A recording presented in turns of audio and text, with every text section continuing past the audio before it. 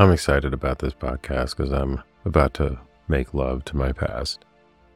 And what I mean by that is really step into going a little bit backward so that not only for myself, but any listeners, they can go through the process of identifying how they can release the trauma of their past by loving the shit out of it. One of the interesting things about doing these every single day is that you get reactions and you get things that happen to the listeners or people that you're close to that will say some things about the podcast or love it or hate it or whatever it might be. And oftentimes what happens is they have these moments where they'll reflect back on certain versions of you. And in that, you have to either receive it, which is what I talked about on the last episode. You repel it, you run away from it, you can get into your sympathetic nervous system, or you can really, like I said before, receive it, sit in it, and love the shit out of it. What I'm going to do here is go a little bit backward about some of the darker sides of me that even though maybe for myself I've gone through the process of forgiving, there's oftentimes, and this is one of the things that I say, is why did I create certain things to love myself more? There's certain iterations of the world outside of me that will reflect areas of myself that maybe I haven't fully fallen in love with and forgiven. So now it's time to just make love to my past and do this exercise, not only for myself, but for anybody listening, so that we can delve a little bit deeper on the process of letting go, receiving, and what the full polarity of love really looks like. I've talked a little bit about my sexual abuse and rape. I've talked a little bit about me going to prison. I haven't gotten really deep into my depression and suicide and things along those lines. And I haven't gone super deep into the space where I was just this like spiritual kind of vampire as I started to step into what I would consider this work and this journey and this awakening. What I recognize is that my whole life's been a journey toward this process of becoming more awake, and even now look back on where I'm at today and say, man, that guy was not all that woke. Maybe 10 years from now, who knows? But it's all about the energy of now and where we are now and how we can actually do something with this moment of now. So I want to talk a little bit about my depression in my 20s, and that doesn't come up a whole lot anymore for me, but I do still have scars on my wrist where I attempted to slit my wrist.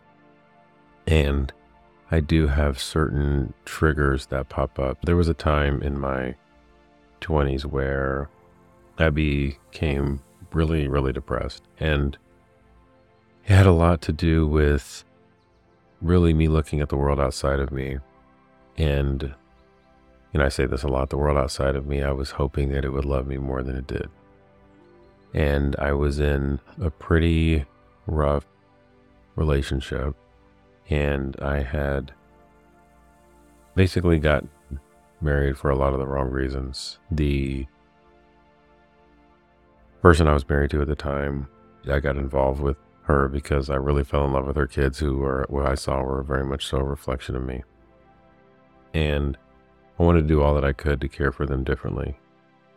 And anytime that the threat of them would be pulled away, and this whole process of feeling abandoned or rejected by this person would happen, I would go into these really deep holes of depression. And what I recognized was that I started to create this cycle for myself because it had nothing to do with them.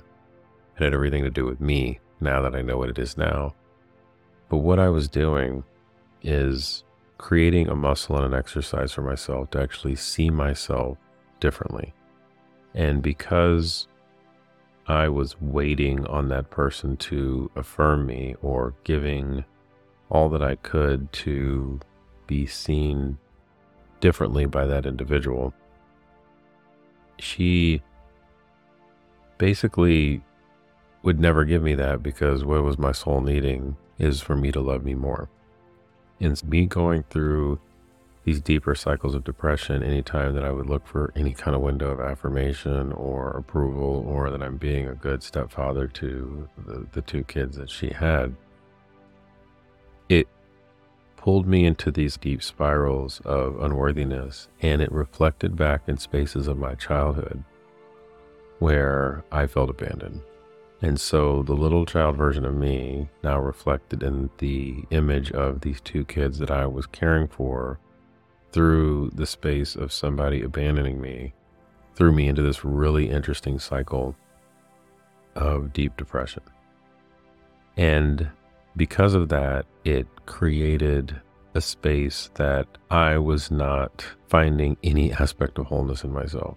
When I look at the moment of when I picked up a knife and I made a decision to cut my wrist out of depression, it had nothing to do with that other person. It had to do with me feeling like that little boy who wasn't being seen and heard from like 9 to 14 years old, was needing help and was screaming out.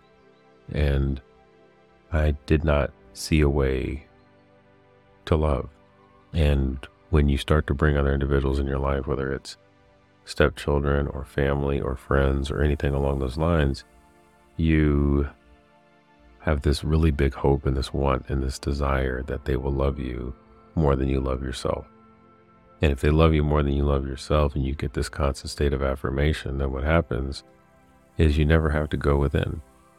And if my purpose in life was to be in truth and vulnerability and go within and find the love within myself, which is everybody's journey because we're all creators in this space, then I absolutely had to go through the door of shedding something.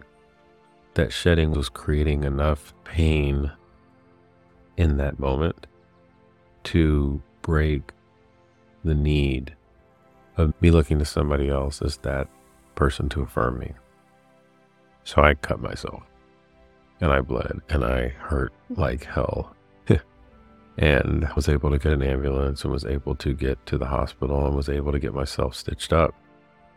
And for the longest time, I had no feeling in either of my hands. Couldn't feel anything. That feeling has since come back, but it was where that trauma of both aspects of my youth, the abandonment that I had when I was younger, not feeling nurtured, the motherly wound that I had carried into that moment.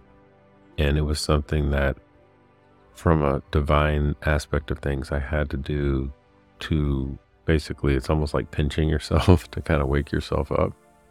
And it was a horrible thing to do. And I highly would not recommend this for anybody else to do, but it was something I had to do for me to love myself. The next part I want to talk about is the last 4 years of my life.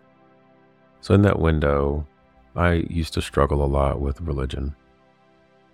And I would look to the Bible and look to all of these different religious sources for answers.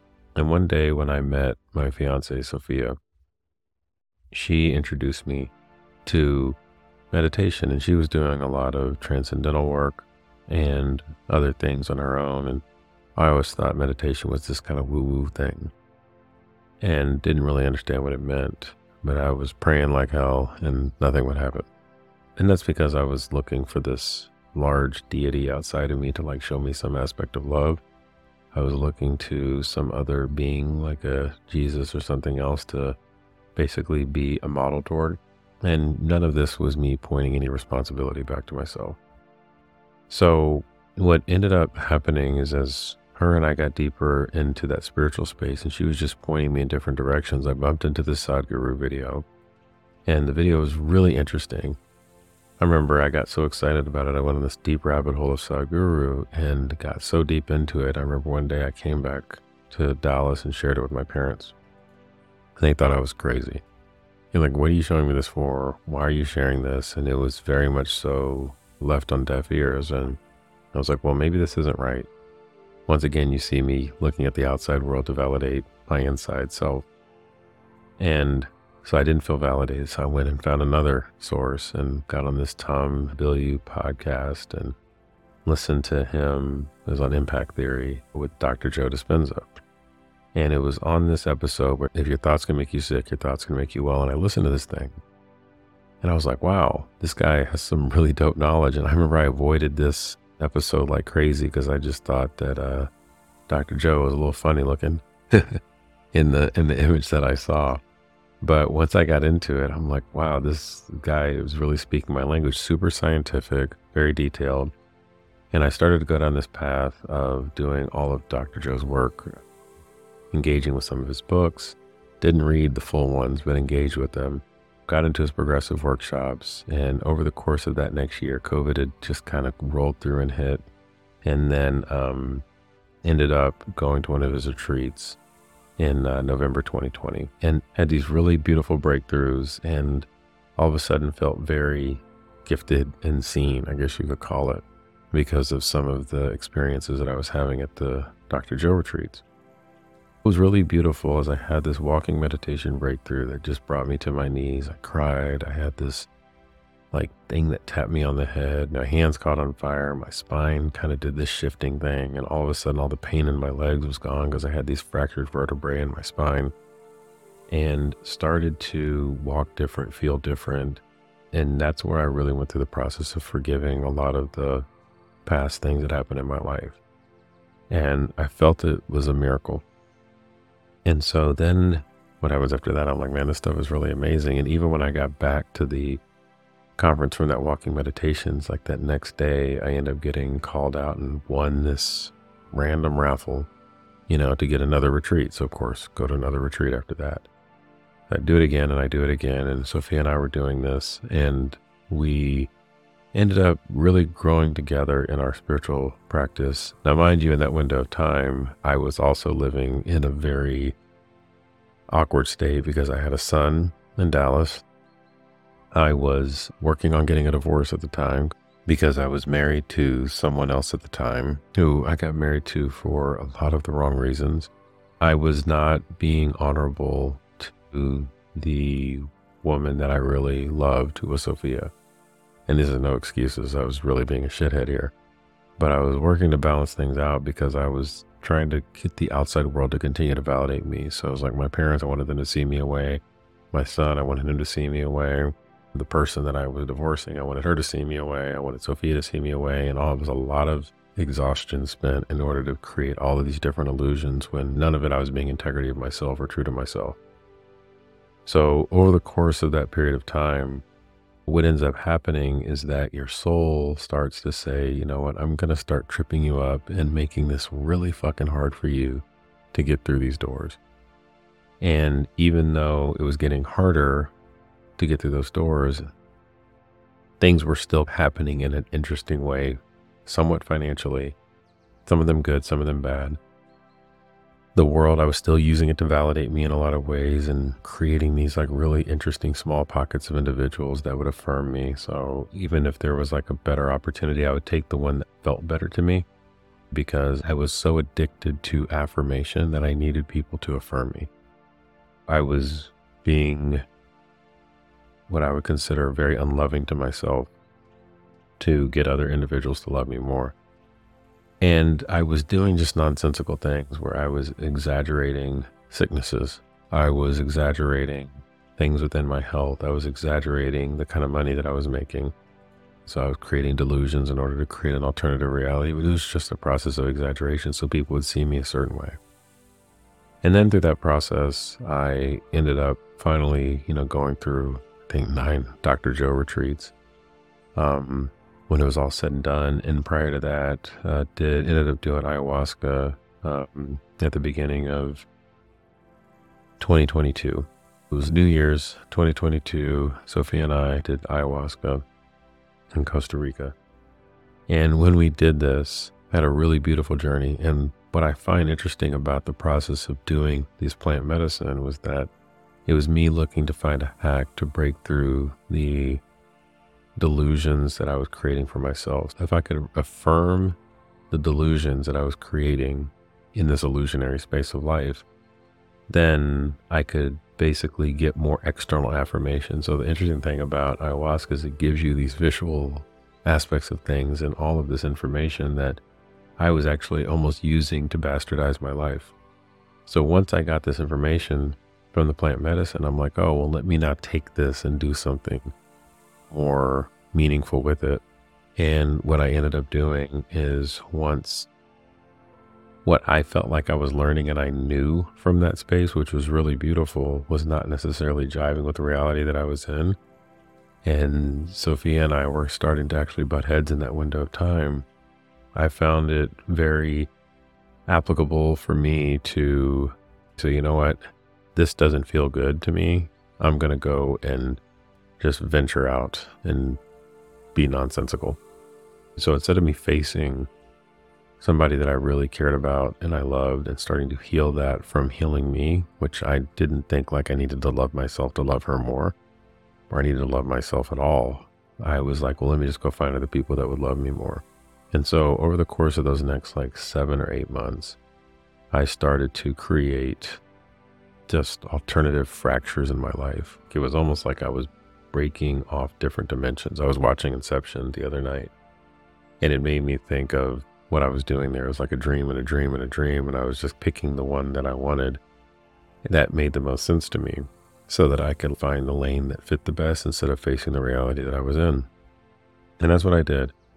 And ended up half-ass breaking up with Sophia.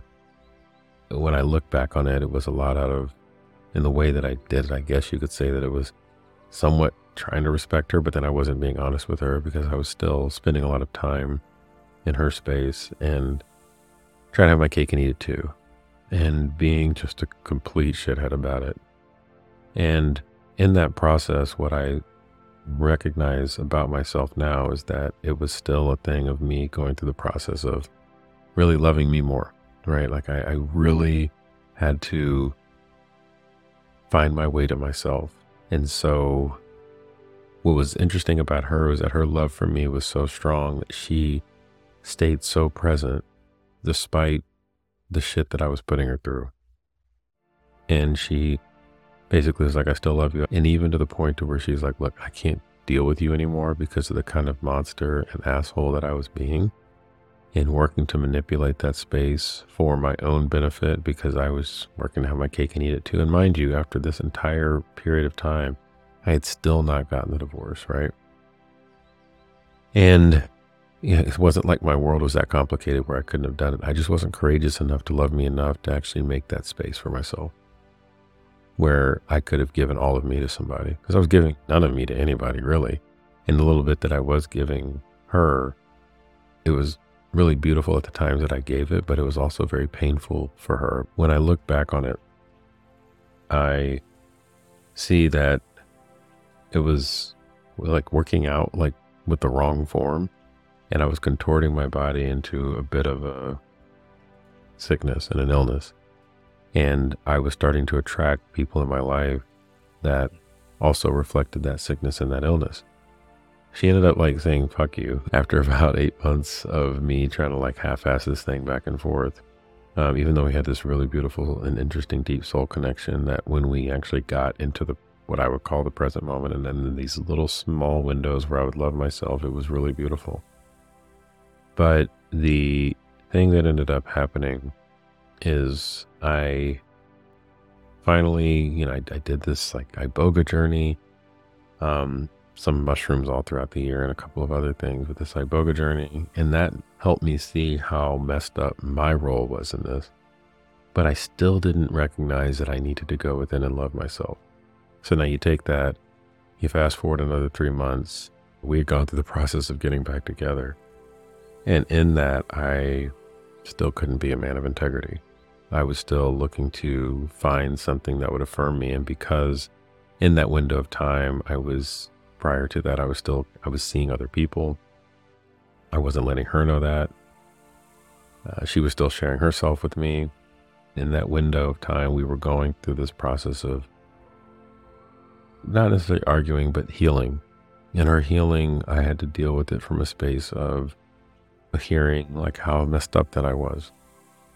And that was a hard thing to listen to for me. And so, of course, me not loving me, what do? I go back to the same addictive behaviors that I have that caused for me to slip my wrist. That went back to these childhood traumatic patterns and whatnot. And I sought out more affirmation again and went to the fastest thing that I could affirm myself with, which was just another female.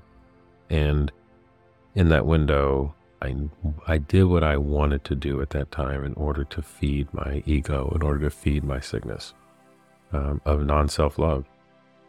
Finally, I pathed myself toward the Hoffman process in the end of November. And when I was in there, man, it was like a really tough time because I was sharing this aspect of vulnerability with myself that I really didn't talk to anybody else about. I told one friend of mine lightly that this was a struggle that I was going through, but I didn't really get into any details. And in this Hoffman process, I got into more of the details. And I knew who I wanted to be with. I knew that it was Sophia. I knew the direction that I was looking to go, but I also recognized that it was hard for me to break those habits of me needing external validation from other individuals in a place of ease. And I know the world is so much like this. We just want the easy thing. We want the person that's going to tell us the good stuff. This is why we do drugs. This is why we drink. This is why we do things to euthanize ourselves, is because we have something that's going to calm ourselves down, whether it's watching television, whether it's going out and hanging out with friends and partying. The process of not going within, whenever we go outside of ourselves, we're not within ourselves. And so I was doing that. Again, a little bit post-Hoffman, but the interesting thing about Hoffman is it helped me recognize my negative self-love pattern. And it's almost like I casted this spell or wrote this contract for myself that I couldn't break, and everything in my life broke after that. And what was really beautiful about it is that the exposure that it created within myself went from me being able to hide so much in the shadows to where now if something is even a little bit off, it's like real time fucking access. It's like the minute that I think something off, or the minute that even something is mildly iteratively wrong with something in my life, it's like instant reckoning. So I do appreciate the fact that it's so real time that there isn't any latency in me, like the cause and effect cycles in my life at this point. Which is also beautiful on the other side, because things happen miraculously. It happens miraculously in the recognition of my faults, and it also happens miraculously in the recognition of my accomplishments. Through that, what I see now is that the more that I just continually make love to my past, and I see it as this wildly, beautifully abundant space for me, that there is constant healing that happens, and it happens around me. My relationship with Sophia has shifted immensely. She has become significantly more patient. She has become really my best friend. We have gone through a very special process of healing. And is it perfect? No, it's not perfect, but it's perfect for us. And we are no longer in these trauma cycles anymore. And my ability to hold myself in resilience is much different. And even though sometimes we'll both have moments where things pop off, or things get a little weird, or things go in a down cycle, our ability to come back from that is no longer months or weeks or even days, it's hours. And in that recognition of that other person in your life, and her and I were talking the other day about this, is what I do know to be true in myself is that we all have a cross to bear, but that cross is our blessing. And that blessing is each other. And so we are here to carry the cross of each other so that we can fully go through the aspects of healing. And the only way that we can carry that cross is if we love ourselves enough to bear it. And so in that recognition, what I encourage us all to do is anything in our past, we can see it all as the ability for us to love ourselves more. We can see it all as the opportunity for us to make love to our past, for us to look at it as this really divine roller coaster that we put ourselves on, and that Even though sometimes we felt like we were on somebody else's, we had to be on that one to find the way to ourselves. And there's nothing wrong with having transgressions or issues in the past. It's not creating permanence out of the recognition of that pain, but it's creating truth out of the fact that it was there, and also how we go through the process of healing it, and how we go through the process of resetting ourselves as a new whole person, and not creating little micro cults out of ego, but creating abundance and openness and truth and vulnerability out of exposure and constant surrender. I thank you so much for listening to this, and I love you all.